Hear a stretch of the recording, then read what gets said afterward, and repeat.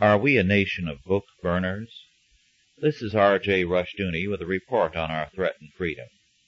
We read periodically that some group or other is upset because a school board wants to keep certain books away from school children.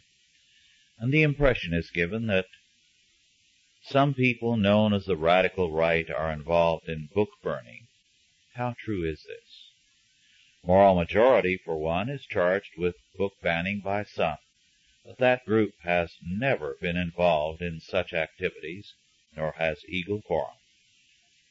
It is true that in many communities, parents have objected to certain books because of their content, and in the belief that those books are unfit for school libraries.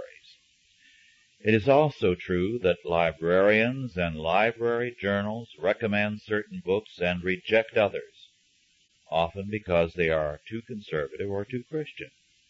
If we call the one censorship, we must call the others censorship also.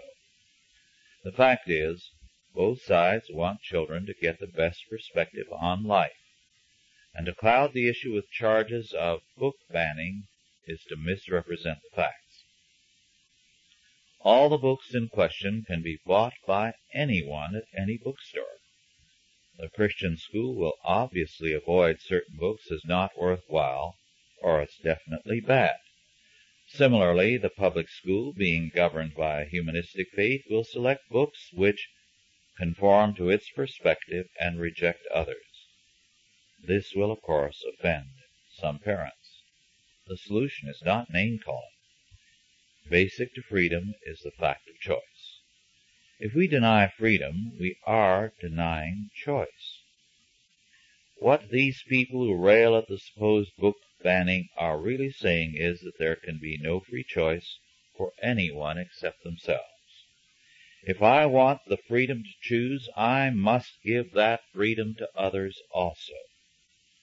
True book banning would be the prohibition of publication. It would involve stopping a book before it is printed.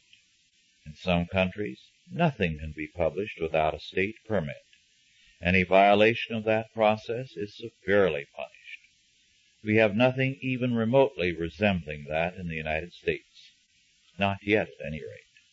It is a very grave disservice to freedom to misrepresent issues and to speak of the threat of censorship where no such threat exists. This has been R.J. Rushdoony with a report on our threatened freedom.